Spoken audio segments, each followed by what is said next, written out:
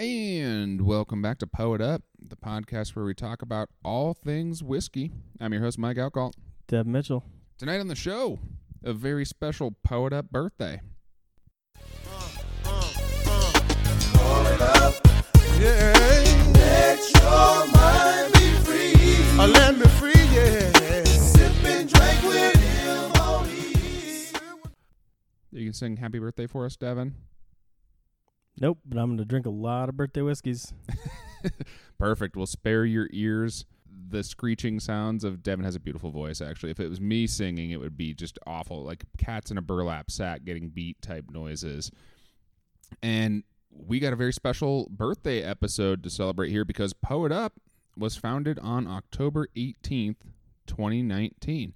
So just a little bit over a year ago, and if you're listening to this, it's sometime in November.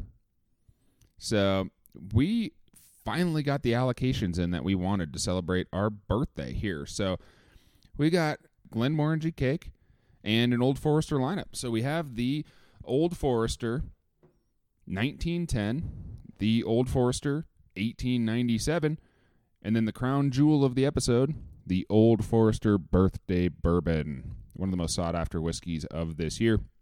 Really fortunate to have one and super stoked to try it out. So stay tuned for a very special Poet Up birthday. It's not just our birthday, it's your birthday too, because we haven't done a giveaway in a while. We're itching to get this E.H. Taylor small batch out the door. It's been sitting in the giveaway pile for probably at least 3 months. I'm sorry, you said E.H. Taylor small batch? That's right.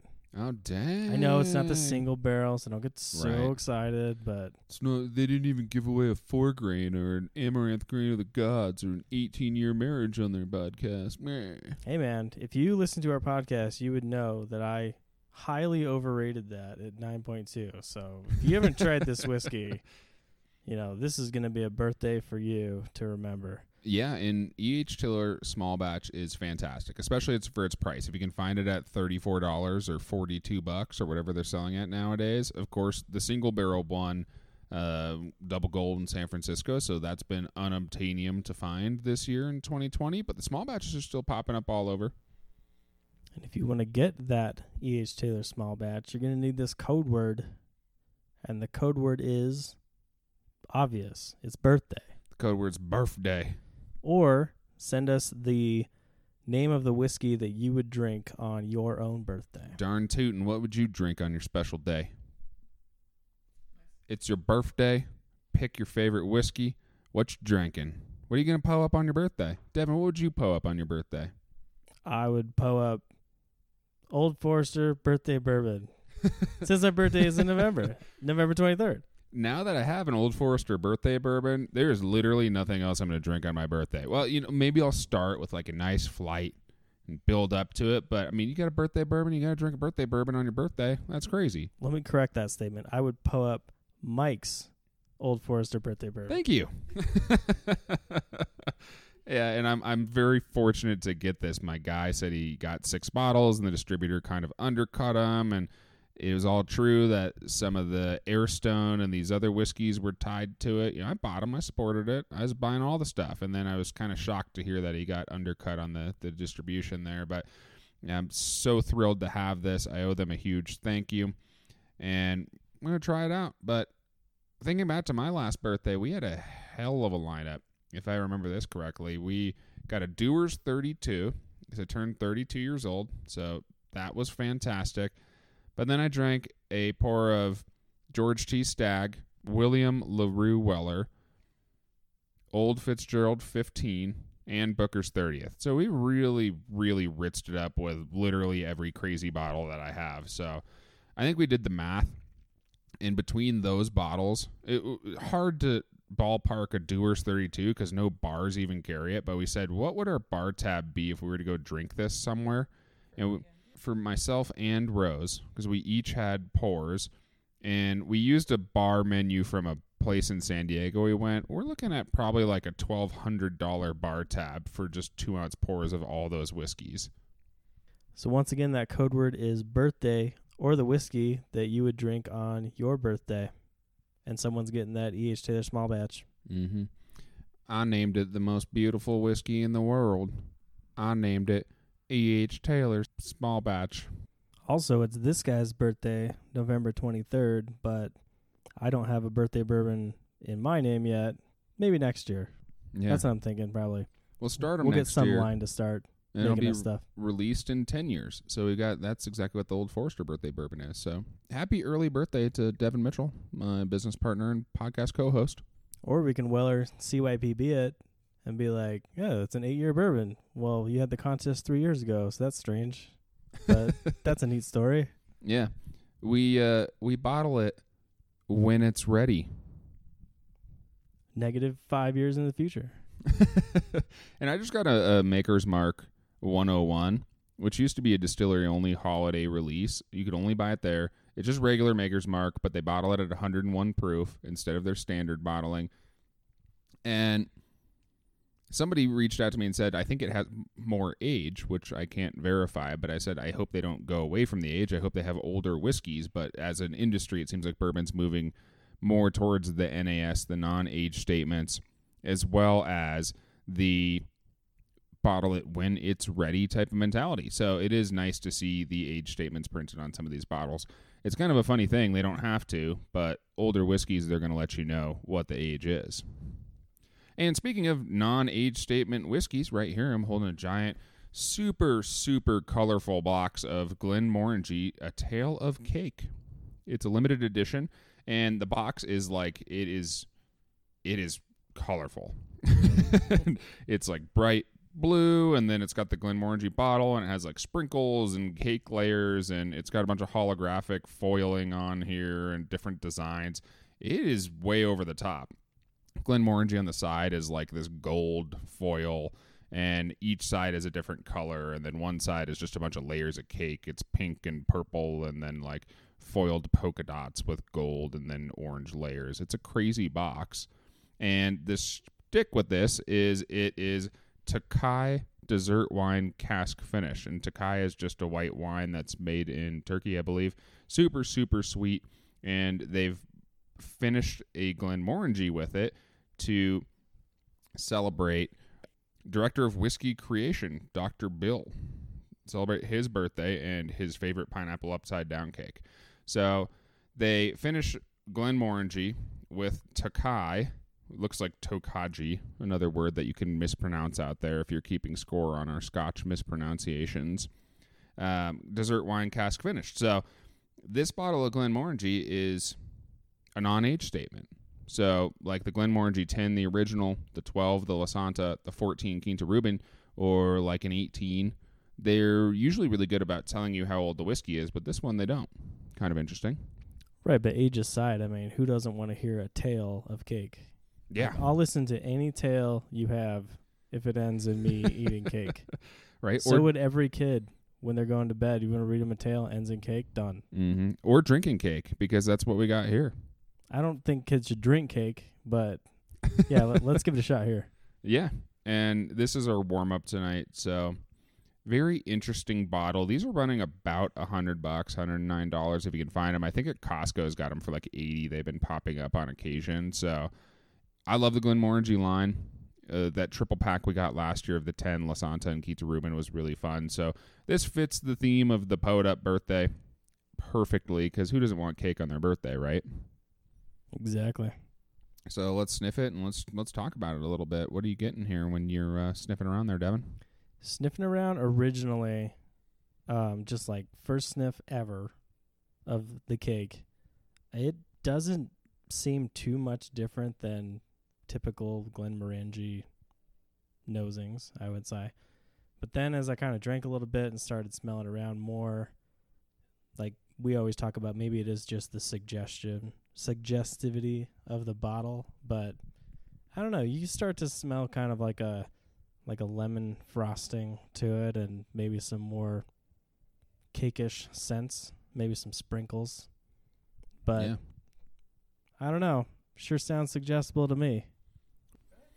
Yeah, I'm getting a lot of that too. It does kind of smell a lot like the Glenmorangie original at first. It's kind of light, floral, honey, nice notes there, but I also get a lot of vanilla.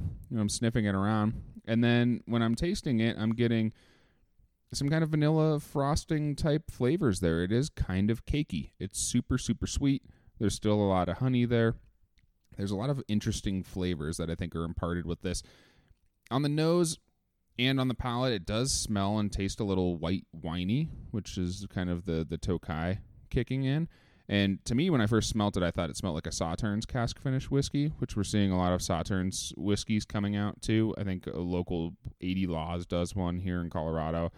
I think Glenmorangie does one too. The Nectar Dior is Sauternes cask finished. And white wine whiskeys, I think it's like a really easy scent to smell when I'm sniffing it. This one is hidden a little bit more, and it is very cakey on the palate. I think it's an enjoyable drink, but does it stand up for the price? I don't know about that. Yeah, I think vanilla's a good call on that, and I get kind of like a coconut to it also, but when you actually taste it, it does have that cakeish taste, you know, the frostings, the more honey. Yeah, I can see it. It's cakey. Yeah, very oily on the mouthfeel, coating, cakey on the palate. And then on the finish, a little tinge of floral, maybe a little bit of mint. It seems to be kind of a moderate finish that goes away pretty quickly. I get a lot of white wine on the finish. Like probably maybe the first couple seconds of it almost just tastes like white wine until some of the other finished notes come in on it that you would know it's actually a Scotch. Yeah, I could see that too. And I'm a terrible white wine drinker, admittedly. My buddy, Austin Van Wert, if you're out there, he tried to convert me to like rosé one day. And I was like, I just can't drink rosé. I can't do it. And he's like, well, I'm going to convert you. So I went to the liquor store, and he picked up a bottle, and we went and tried it. And I said, yeah, it's actually pretty good. Like, I think it's all right. And I'm like, it's so sweet, though. And he's like, well, funny enough, this is like the driest rosé that I could find. I was like, how is it so unbelievably sweet but still dry? And maybe we're just used to drinking whiskeys instead of rosés and white wines. So that's kind of the white wine flavor that I get there, too, is I feel like it's very sweet, even though it might be more of kind of a drier white wine if you have kind of a sommelier background in the back. Don't seem to run across a lot of guys that are into rosés, but I second it. I like wine. I like rosé. I like white wines. I like red wines. I'm all about it. Nice. And how do you feel about this Glenmorangie cake? Just don't give me a weird glass if I order something fruity from the bar so everybody knows. Yeah, apple teeny glass. Asking for a friend. And how do you feel about the Glenmorangie cake? I think it's pretty solid. I don't think it stands up to its age statement partners of the core line from Glenmorangie, but as a novelty whiskey, I like the idea. I mean, compare it to a different cake whiskey. There you go. Yeah. Now your choice is made up. Right, and I think I agree with you there 100%. I'd put this above a Glenmorangie 10, but just right below the 12 La Santa and the 14 Quinta Reuben. I love those age statement whiskeys. And when we first got this, our producer Rose looked at the box and she said, well, that is so extra. Like, they're way over the top on the colors, and it seems like maybe the box is just trying to distract from what the actual whiskey is. And I think I might have to agree, because it's a non-age statement. So maybe they're just taking a younger Glenmorangie and then finishing it in Tokai casks to kind of market this whiskey as this limited expression. I don't think it's worth the price, but I do think it is very good. Given that it's a limited expression, it was something really fun that I wanted to try. I don't know. I'm a little bit caught in between because it is an expensive bottle, and I don't think it quite lived up to the price. But that being said, I still think it's a good whiskey. If you're the funfetti cake guy and that's like what you live for, you'll probably like this whiskey. Yeah. If you're any other type of cake person, I don't know. Maybe not so much. Strikes me very funfetti-ish. If you like white wine with your cake, then maybe this is the perfect one for you. Yeah. Like sprinkles in your wine or whatever you want. If you love over-the-top colorful boxes, then this is for you. And if you like pina coladas and get caught in the rain, you might like this whiskey. That it might be for you. Yeah. So we're officially past the 1 year mark, and I can still remember the conversation I had when I was driving down here to do the first one of these. And it was in the car with my girlfriend Katie, and I just kind of leaned over to her and I said, you know, we're probably not going to actually do a podcast tonight, right? And she said, what do you mean? I said, you know, we don't probably even have the right stuff to hook any of this up. We probably don't even have the cables that we need. No one's going to know how to record or get anything together. Like, we're just going to hang out and drink some whiskeys like we've always done. Yeah, it was like that meme with SpongeBob. 3 hours later. But I was wrong. And we did do a podcast that night, and that was our first episode. Yeah. But we've learned some things since then, and we've learned some things a little bit on the business end. Yeah, and I think there's been some learnings over the last year for sure. And recently I've had some people reach out to me to say, like, what have you learned from making a podcast? And I'm interested in doing this. And I'm happy to give advice and chat with people about those type of things because there's a lot that goes into this. And that first episode was painful. It really was. We were figuring out the audio and the cables, and the sound quality was terrible, and we actually weren't recording through the microphones. We were recording through a microphone on a actual computer, not the cardioid mics that we have right now that sound good. That's what I was just about to bring up. Yeah. We were talking into microphones, but we were actually just recording through the computer audio, and we didn't know. Right. So if you listen to episode 1 and 2, it sounds a little strange. That's probably why. Now you know why. And we sat down and we tried to figure everything out, and we're, Googling inputs and outputs and just trying to get all the free audio software to work. And then we were like, okay, well, I think we got it. What do we want to say on the podcast? We sat down and wrote a script, and it was like a paragraph long, and we did like 5 takes where it was like, welcome to Poet Up. Whether you're a new drinker or an experienced drinker, this show's for you. And we're like reading this scripted, like almost like having a teleprompter right in front of me, paragraph. And I kept forgetting to say my name. And then I kept forgetting to say the name of the podcast. And we did like 10 cuts of this, and I'm just banging my head into the wall. And we're like, scripting the podcast really didn't work. And we spent like 2 hours trying to do that after the 3 hours of setting this up. And I was like, all right, I'm going to throw in the towel on this thing. We'll try again. And we never scripted again. We never scripted. But we did keep up on not really researching much. Yeah, just wait till we blow your minds with this Old Forester 5-minute Google search that we've done. Hey, we're going to be good at drinking it, I'll tell you that much.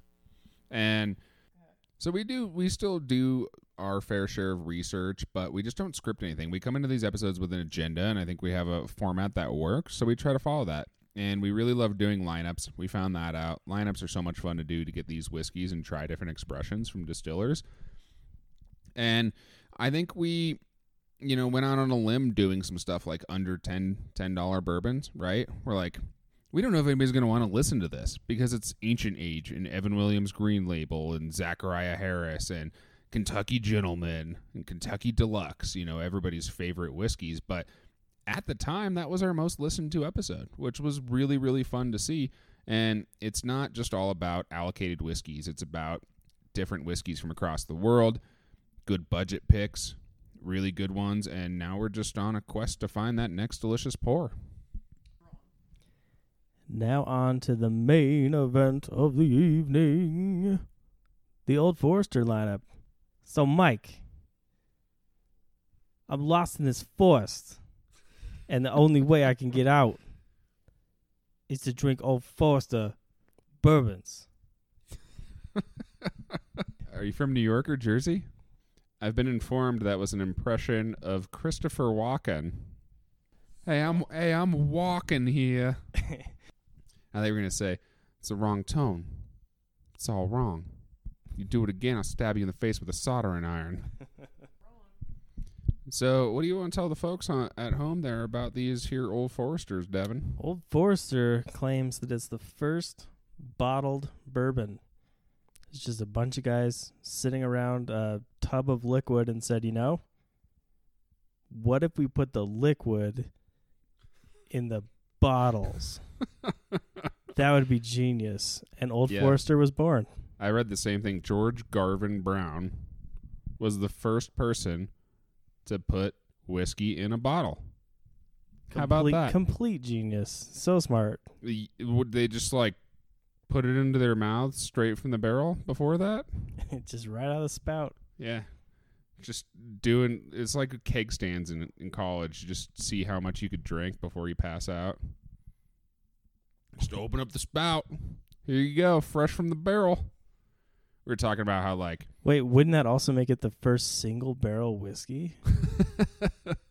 Oh, Blanton's know. has a running mate now. yeah, it's all marketing. They're like, wow, we put our bourbon in a bottle. Like, I just imagine people in, back in the day just drinking out of tubs, right? It's old tubs, single tub whiskey. We don't need a bottle. We don't even need a barrel because it's moonshine and it tastes like iodine. Here you go. I also like the fact, and I don't know if anyone else has caught on to this yet, but I think it's interesting that the older the date on the Old Forester bourbons, typically the cheaper it is. So like Okay. 1920 is more expensive than 1910, which is more expensive than the 1897. And you'd think that would probably go the other way around, right? Every time you add years, it gets more expensive. Right. Yeah. I don't know. Very strange, and maybe some of it has to do with the proofing. I'm not sure. So we've got the 1910, the 1897, and the birthday bourbon. The birthday bourbon was hands down the most expensive out of all of them. Awful lot of dates on these bottles, Mike. You know what any of those mean? Well, I saw the Da Vinci Code once, so let me get out my cipher here, and we're just going to start turning. I'm going to come up with the code. Getting the Rolodex. But the first bottle we're drinking here is the Old Forester 1897. And if that date sounds familiar, it's because it is. That's when the 1897 Bottled and Bond Act came out. And you remember who invented the Bottled and Bond Act or created it, right? Well, that's Edmund Haynes Taylor, the That's our bottle that boy. you're going to win on this episode. Mm-hmm. E.H. Taylor. Look at that. Full circle. It's like we planned this. But we didn't, trust us. We didn't. So, Bottle and Bond Act, again, is your whiskey has to be aged in a federal rickhouse under federal supervision and for at least 4 years, aged in American charred oak barrels, and then bottled at 100 proof. And it's kind of a testament to quality back in the day because a lot of moonshiners were adding iodine, making stuff in their tubs, selling cheap whiskey, and not actually producing a quality product. Well, this one actually has Bottled and Bond stamped on there too, which goes with the date. And, of course, it's at 100 proof. So, excited to try this one out and see what we think. So, then the other bottle here is that we have tonight on the show is the Old Forester 1910. Of course, we got the birthday bourbon, too, but that one's easy. It doesn't have a date attached to it. There's no cipher required. The 1910 is a little less obvious. That one relates to, on October 22nd, 1910, a fire in the bottling line halted production at Old Forester. They had mature whiskey they were ready to bottle and sell. Instead, they put it into a secondary cask. So they call it the Old Fine Cask Whiskey. And today they do the same thing.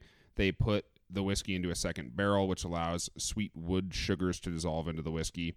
And it's bottled at 93 proof. So that's where the numbers come from on these two bottles. But there's a third one I think we mentioned here, the 1920. You want to tell the people about that one, Devin? Yeah, I would say that the 1920 is probably like the flagship of their core line. I would say that's the Prohibition style. And that's because Prohibition, which lasted from 1920 to 1933. Yeah, or if you're Denver, it lasts right now because we're all in lockdown. Mm-hmm. But that is from the fact that Old Forester was one of the only whiskeys that was allowed to be sold during that time because it was actually labeled medicinal. Yeah, it's medicinal for me. That's why I'm drinking it. And all I know is we're doing a lot of healing tonight. Ooh, boy. And talking about the great lockdown of 2020 in Denver, it was really hilarious. It was like, it was March 13th or something, right when the pandemic was like coming to a head. The mayor of Denver came out and they're like, all liquor stores have to shut down business effective 5 p.m. today. And it was like people ran out of their houses and stood in lines. There was like social distance liquor store lines 5 blocks long to get into the liquor stores. It was really a crazy thing to see. And everybody was like, Mike, aren't you going to run out and get whiskey? Like, how are you going to survive the lockdown? And I was like, nah. I had like 150 bottles on the shelf or something. I just looked at my collection and I was like, I ain't even going to go be a part of that right now. I just can't wait to tell those stories to our grandkids and have them just not care at all. Right. Because that's what's happening in our generation. Those are our stories. Yep. These That's the ones. are the days of our, like sands through the hourglass. These are the whiskey stories of our lives. So then like an hour later, they came out again. They're like, okay, liquor stores are essential businesses and they're not going to shut down. And I talked to a couple of my favorite local stores and they're like, we made so much money. Yeah, weed and alcohol, all essential businesses here in Colorado. So back on to the whiskey, we've given you a little bit about the 1897 and the 1910. The birthday bourbon just celebrates George Garvin Brown's birthday on September 2nd. So they release this every year, and they blend a whole bunch of barrels. So kind of a cool story on that. Yeah, the only other thing I think that we have for Old Forester is the fact that it is the same mash bill as Woodford Reserve, which is also a Brown-Forman product, but that's 78% corn, so almost a corn whiskey. 81% is going to get you there. 18% rye and 10% barley, but none of these smell anything like Woodford Reserve to me. I don't get that like super over florally anything to them, so they're changing something. Yeah, and let's jump into those notes because I'm sniffing around here on the 1897 or Bottled and Bond Old Forester, and it smells kind of earthy. It smells kind of piney. Like it smells, we keep saying whiskey's suggestible. Is Old Forester, does Old Forester smell like an old forest? Kind of does to me. Got that pine tree in there, maybe a little bit. Definitely some like brown sugar. It smells really, really sweet. But then there's something else that's kind of earthy in there. And I get maybe a little bit of coffee, like some fresh ground coffee. I was thinking kind of a maple touch. Maybe. I could see that. Yeah. Or like a sap. Yeah, the only other things I would note is it's got a slightly smokiness, not a peat, obviously, but a little bit smoky and just kind of a nice salted caramel smell to it. Yeah. Could be that charred American oak shining through. Is that how whiskey's aged? It is. It's how bourbon's aged. That's good to know. Mm-hmm. Yeah. First time listening? I love that note, though, too. It's like, I love those obvious notes. It's like, kind of smells like oak. And we say it all the time because it does. Yeah. But, like, of course it does. Wow, this smells like oak, vanilla, and caramel. Like, wow. I don't know, though. You can shift that around because that Maker's Mark SE4 PR5 is very caramelly and very vanilla-y. Oh, yeah, so you can definitely can get those out of the wood. Yeah, and it's somewhat to an extent of how potent that flavor is, right? Because you can pick it out and say, okay, it smells like vanilla. The SE4 PR5 tastes like liquid Milky Ways. Like the caramel and the chocolate and the vanilla is absolutely insane and slaps you in the face with those flavors. It's really, really robust. But back to our friend here, the old 1897 Old Forester. Have you drank it yet? What are you getting there on the palate? On the palate, I think that smokiness comes through and that saltiness. I get a lot of kind of dark fruits, a lot of stone fruit. A lot of stone fruit. Our favorite Another whiskey term, right? That's right. And, yeah, that caramel goes through. Lost some of the pininess to it. Lost the earthiness, for me at least, a little bit. And kind of replaced it with that smokiness. What are you getting, Mike? Yeah, and I find this is kind of a strange thing with Bottled and Bond whiskeys. They all seem just kind of juicy to me. It just seems kind of juicy. And it has this real upfront stone fruit flavor, vanilla, dark fruits. It's very juicy. There's a little bit of citrus in there that shines through, a lot of vanilla. And then if you switch it around, if you keep it in your mouth for a little bit, it turns from kind of more oily into much creamier. But it leaves a juicy sensation on the palate, and it's so easy to drink at 100 proof. Really, really delicious. Definitely agree. You want to finish that off? I give this probably a moderate finish, and sure, I'd love to finish it off. Finish the pow. And moderate finish, it's kind of craveable. Again, it's very juicy. It's got my mouth kind of just like, it's not very tannic, in my opinion. Remains very juicy, very craveable. Just begging you to pour some more here. I mean, it's a delicious whiskey and a little bit of oak, but I think those fruit flavors really hang around, which is, I think, is something pretty unique on a whiskey. And the flavors fade after a moderate period of time. It's not short, it's not long, it's just kind of right there as a medium one.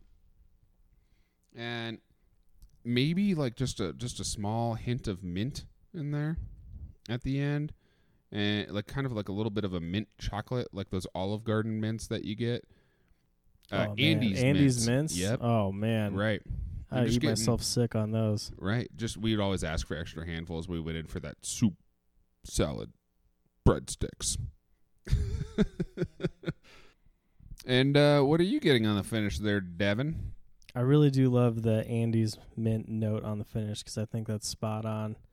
And I remember I got Andy's mints in my stocking once when I was a kid. And I always used to love to go to this Mexican place called Ramon's because they would hand out those mints at the end like you were talking about, Mike.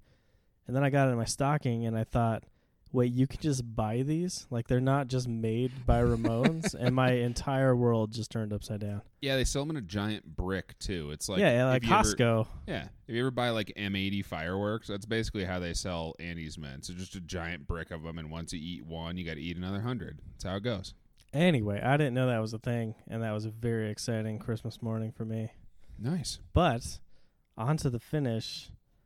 I think it's a little longer than you're saying. I think it's kind of a medium to longish finish. It's not like really long, but I do like the way that the smokiness and the charred oak and that Andy's mint just kind of lingers. And it definitely makes you want to drink more of it. So from a marketing standpoint, I'd say that's a pretty good job. Yeah. Andy's mint finish, you know you're going to want more. There you go. I don't know why distillers aren't hiring us to do marketing for them yet. We bottle it when it's ready. We got all the Andy's mint finish. We got all the great phrases. That here. one might get us sued. I can't wait for the Old Forester Andy's mint flavored collab. That's a whiskey I would try. Not gonna lie. I stay way far away from flavored whiskeys. The last flavored whiskey I think I ever had was the Screwball.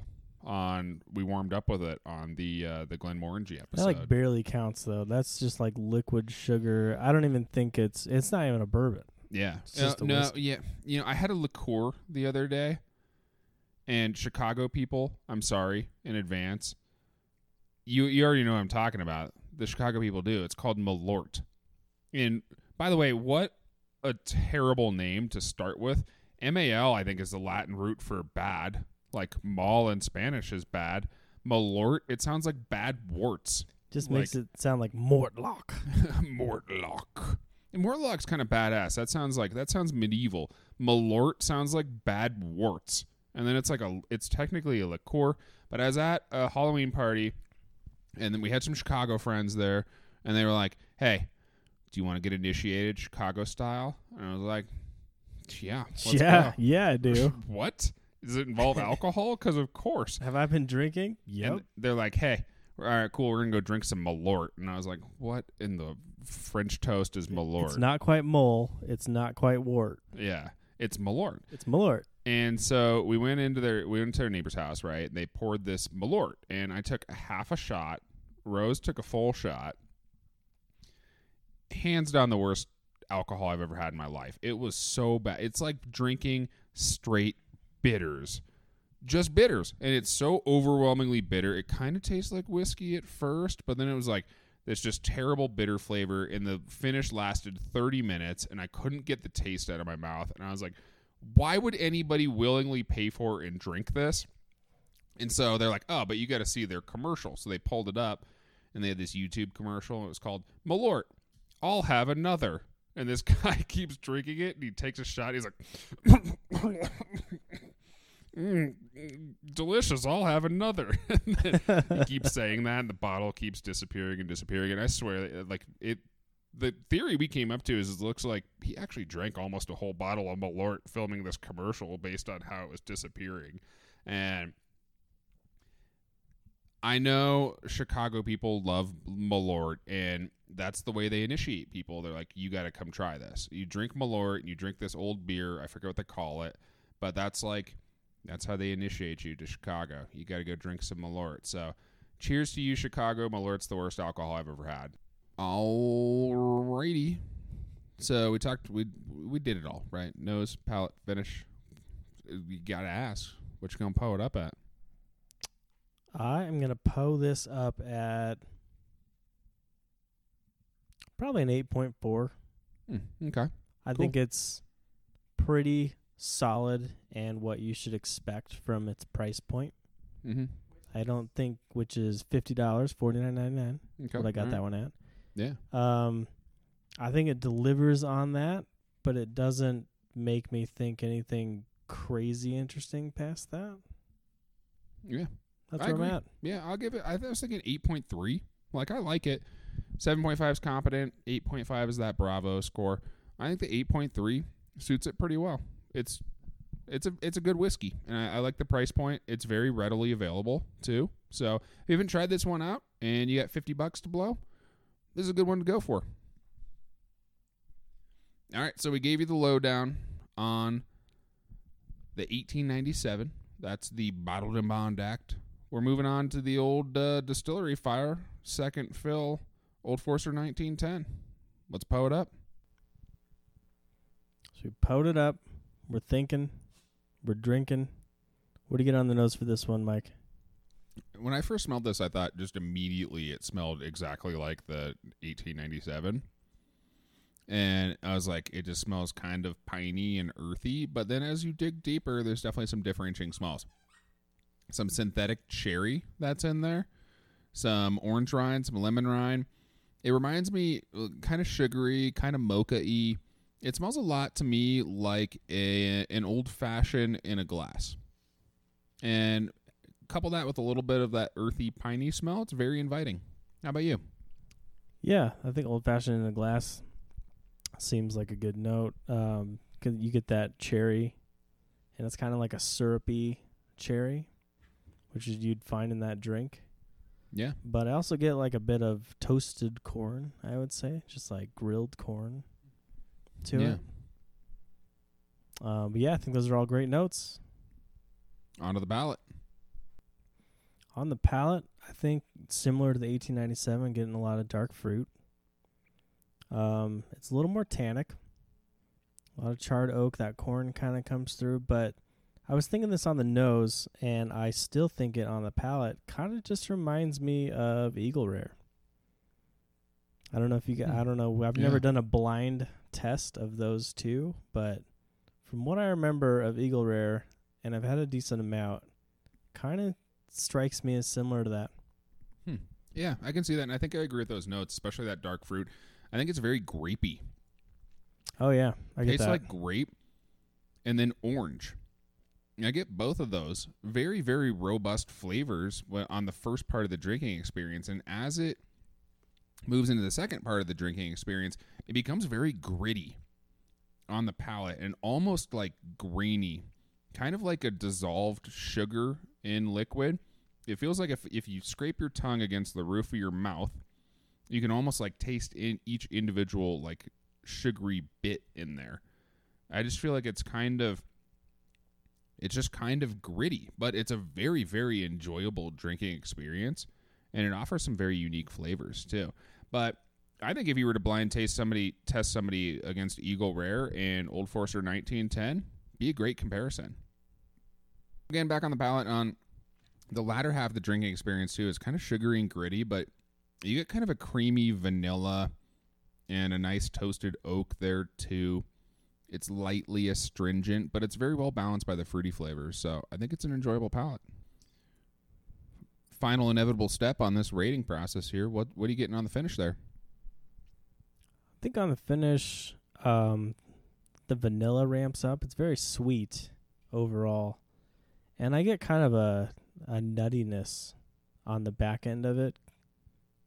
Not really sure which nut, so I'll just say mixed nuts because that's the way that you get around this. Not hot nuts. Yes, you don't have to think about it. Don't have to think about those nuts. For the Pod Up fans, I'm wondering how many times we said hot nuts on the last episode we did. I swear, we just got drunk and thought that was the funniest damn thing in the world. And it stayed. Yeah, and So here there we we are go. talking about it again. We still think it's funny. And I think on the finish here, I get like this is a weird flavor, but kind of like a little bit of just like barbecue smoke. Like a little bit of like smoked meat. It's almost kind of savory for just a brief second there on the finish. See if you can pick that up. Very lemony. And maybe like a touch of honey with like some dried oak. And it kind of has like a hot toddy finish there. So it's an old, smells like an old fashioned in a glass. Finish for me is kind of hot toddy. And there's that weird like kind of almost barbecue smoke taste on it. I think that's very unique. Yeah, I see what you're saying. It kind of strikes me as like maybe a burnt ends Yeah. Little burnt taste ends. to it. Sure. I can see that. Yeah, like not like the meaty taste is there, but not like real meaty. Yeah. That's what I'm thinking, like kind of like a burnt ends. I Yeah. can see that. Yeah. Kind of charred. Definitely not as smoky as the 1897, but yeah, that lingers more. Sure. And that being said, we went through the process. What you going to pull this up at? Oh, shit. Mm-hmm. I'm going to PO it up at maybe like 8.5. Okay. Didn't do too much for me over the other one, but I still think it's a very solid whiskey. Yeah.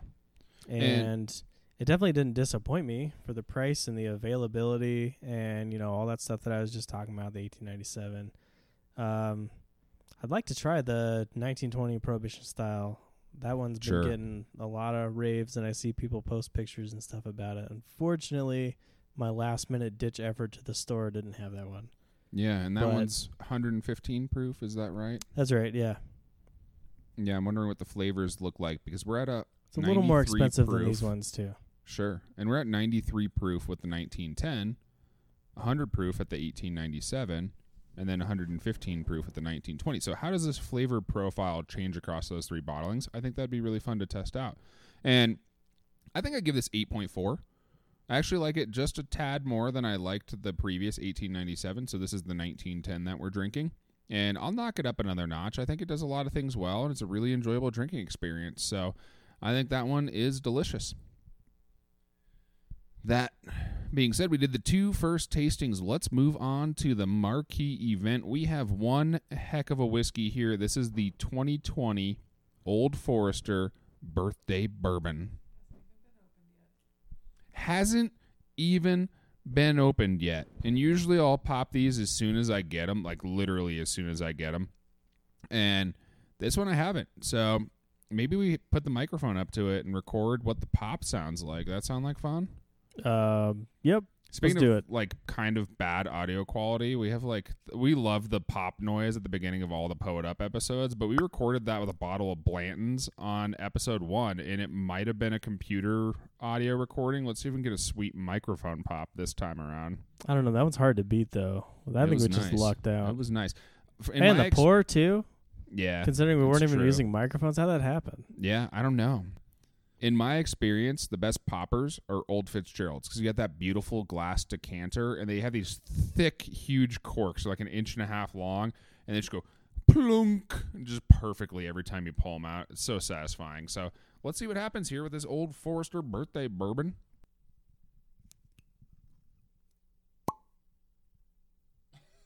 There you go. Just a very satisfying.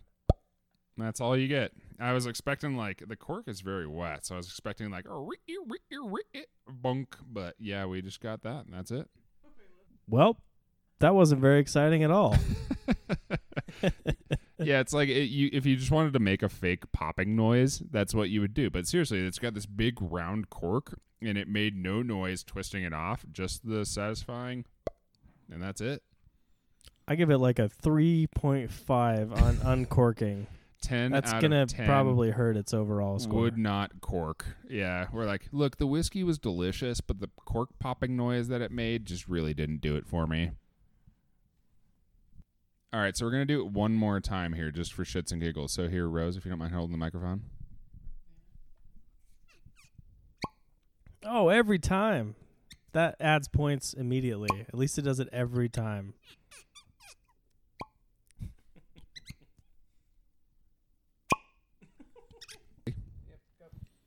And again, we're back onto the marquee event, the Old Forester Birthday Bourbon. Again, we're extremely fortunate to have this. Celebrates George Garvin Brown's birthday on September 2nd. This one's aged 10 years, and this year the 2020 edition is at 98 proof. So we're right between the 100 and the 93 proof from the previous Old Foresters, the 1910 and the 1897. So, again, I think my store only got 6 of these right. So, very fortunate. Super excited to try this out, sniff it, taste it, and tell you what we think about it.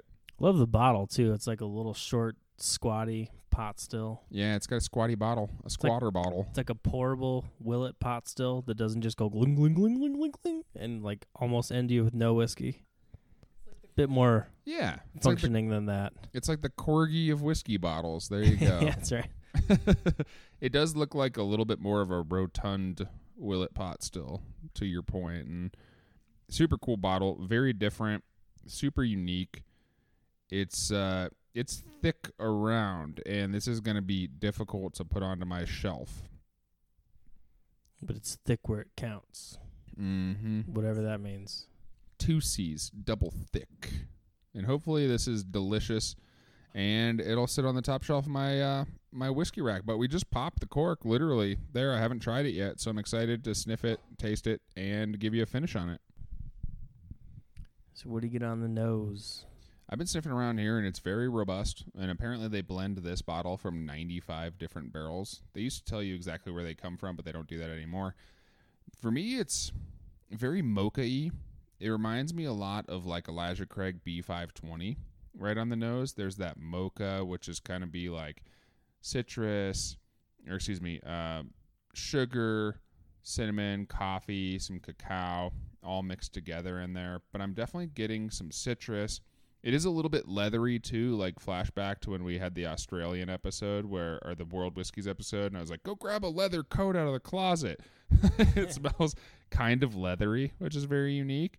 And those are the major flavors that I'm getting when I'm sniffing this. I get a lot of cinnamon, caramel, typical stuff, but I get a lot of just kind of chocolate covered cherry. But then in addition to that, it's really sweet, and I get a lot of kind of like sweet cream and kind of butteriness that goes to it. Maybe like some cocoa powder, which I stole off the book that it came with. But I see it.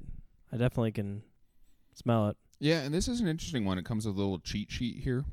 So they give you some aromas and the palate and the finish. And I like to come up and see if we can find our own unique notes too. But they do have master distillers and tasters telling you what to look for in this. So that's fun. And whiskey's suggestible. So if they say it, then we're looking for it.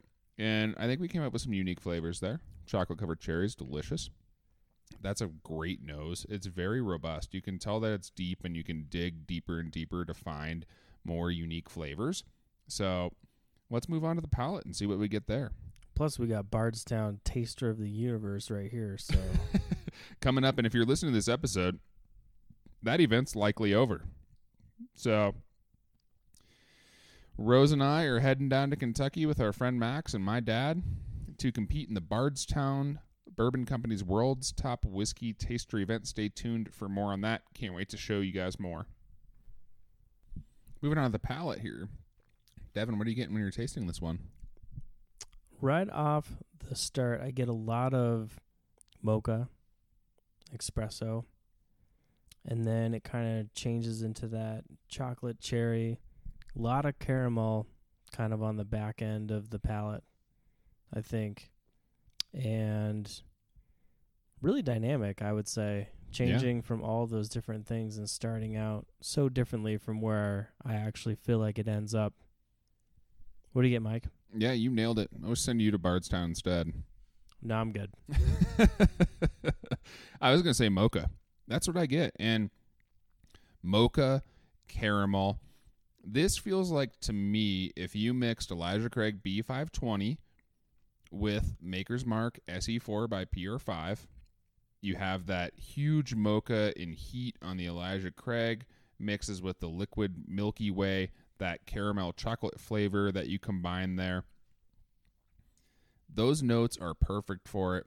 There's a little bit of like chocolate banana that comes out of this too. That's a flavor that we got a lot on Jack Daniel's Single Barrel Proof. Fun thing to say. That is a good note. The banana, I can really see that. Sure. Jack Daniel's Single Barrel Proof, right? Just say that one 5 times fast. And it definitely drinks like the other expressions that we've had there, right? It's very oily, and then it has kind of like that grainy sugar taste. If you kind of swish around your mouth, rub your tongue on the top of your mouth. It has a little bit of smoke there too that I'm getting, but not a lot of heat, especially at a 98 proofer. I feel like this packs all of the flavors of those barrel proofs. The Elijah Craig B520, the Maker's Mark SE4, packs the flavors of a barrel proof. Yeah, with being toned down a little bit. With being toned down on the heat. So if you like really spicy whiskeys, this might not be for you. But it does have all of those flavors, so you can't be mad at that. It packs incredible flavor for a relatively low proof. Again, mocha, caramel, chocolate banana, just some fantastic flavors floating around in this. I think this is maybe like a little bit of like butterscotch almost. Let's see, just a tad of that in there, and the flavors are super robust. It is an absolutely delicious whiskey. So let's move on to the finish. You want to kick this one off again? Sure do. So on the finish here, I'd say it's pretty long. Yeah, it's overall. long. Mm-hmm. A lot of cinnamon carries through, but I still get that sweetness of maybe like a coconut milk, or maybe like a Interesting. almond milk. Yeah. Type milkiness with that cocoa powder. I think the mocha for me fades a little bit and just kind of turns into more of a cinnamon-ish finish. I don't know. Yeah. That's what I'm getting off of it. What about you, Mike? Yeah, and I think I find something very similar there. Very long lasting. It sticks around kind of forever, and if you can just lick the sides of your mouth or the roof of your mouth or clack your lips a little bit, you can get all of those fantastic flavors that you're talking about. Cocoa powder, it's right there. But I think a lot of that's kind of that long. The cocoa powder is delicious and sweet and sugary. The cacao is a little bit more astringent. That's where the oak kind of shines through there.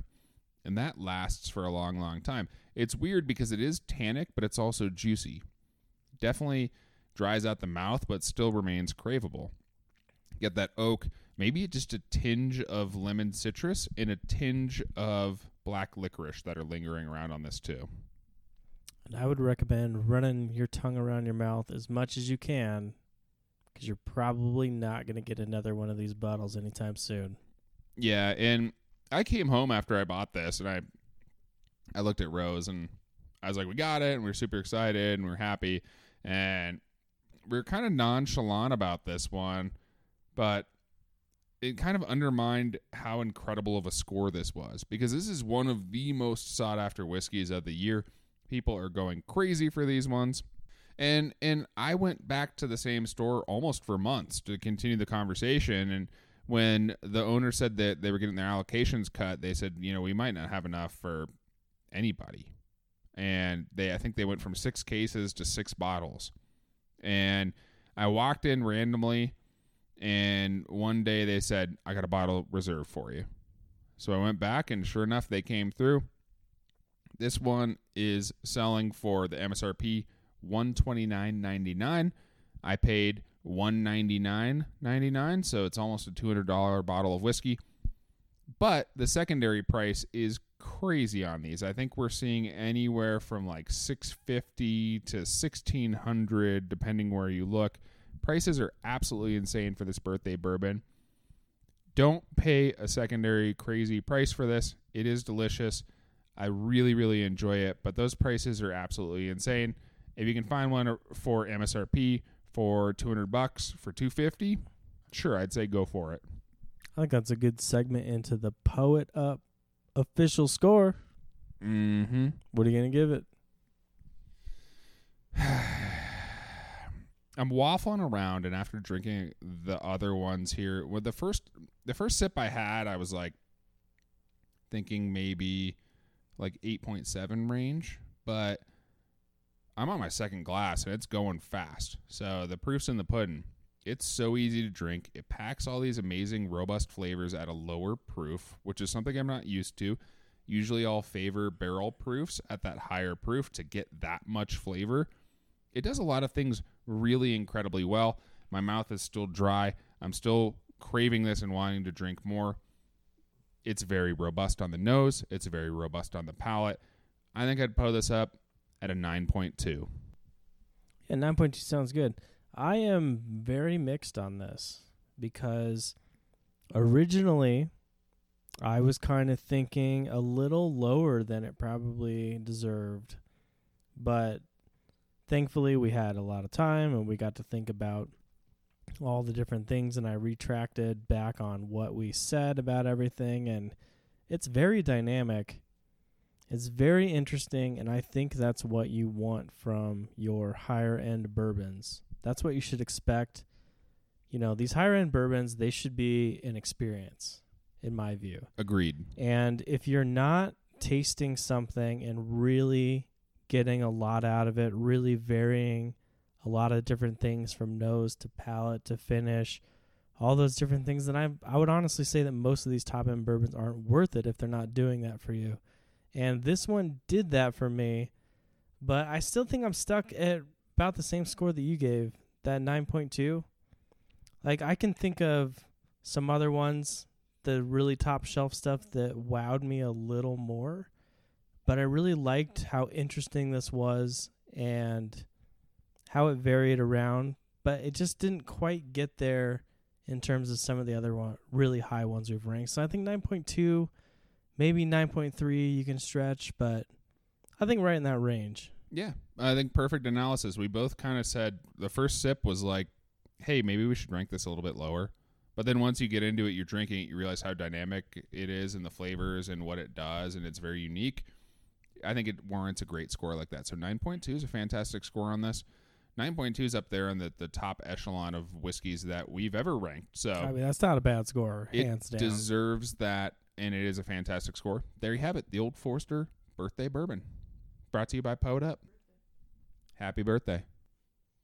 Speaking of birthdays, if you want to win an E.H. Taylor small batch, all you got to do is DM me the word birthday or tell us your favorite whiskey that you like. What would you drink on your birthday? There you go. So thanks so much for tuning into the show. We hope you had a blast on our birthday episode, and maybe you have some birthdays coming up, and maybe we helped you out with what to drink on those birthdays. Mm-hmm. Yeah, and thanks so much. We had the Glenmorangie Tale of Cake and our Old Forester lineup, the 1897-1910 birthday bourbon. Some fantastic whiskeys here. We couldn't ask for better whiskeys to celebrate on our birthday. So thanks so much to all of our fans for supporting Poet Up. It's been over a year of doing the podcast, so we couldn't do it without the fans out there. So continue to support us. Tell your friends. You can find us at poetup.com, at poetupofficial on Instagram. That's POITUP.com and POITUP official on Instagram. And you can support the show on Patreon, poetup.com/Patreon. A great birthday gift to us on the show here is for you being a patron. If you want to support the show, you can find us there, patreon.com/poetup. Guarantee I'm going to spend that money on whiskey and creating episodes on the show. So thanks to all our patrons out there. We have a new one, Coulter Wilson. You are the man. Thank you so much for being a patron. we love the support that we have, and we are looking forward to doing more of this as we move forward in the year. It has been a wild ride in 2020, but there's always going to be great whiskeys to drink. So this is Mike Outcalt signing off. Deb Mitchell signing off. Keep drinking tasty whiskeys.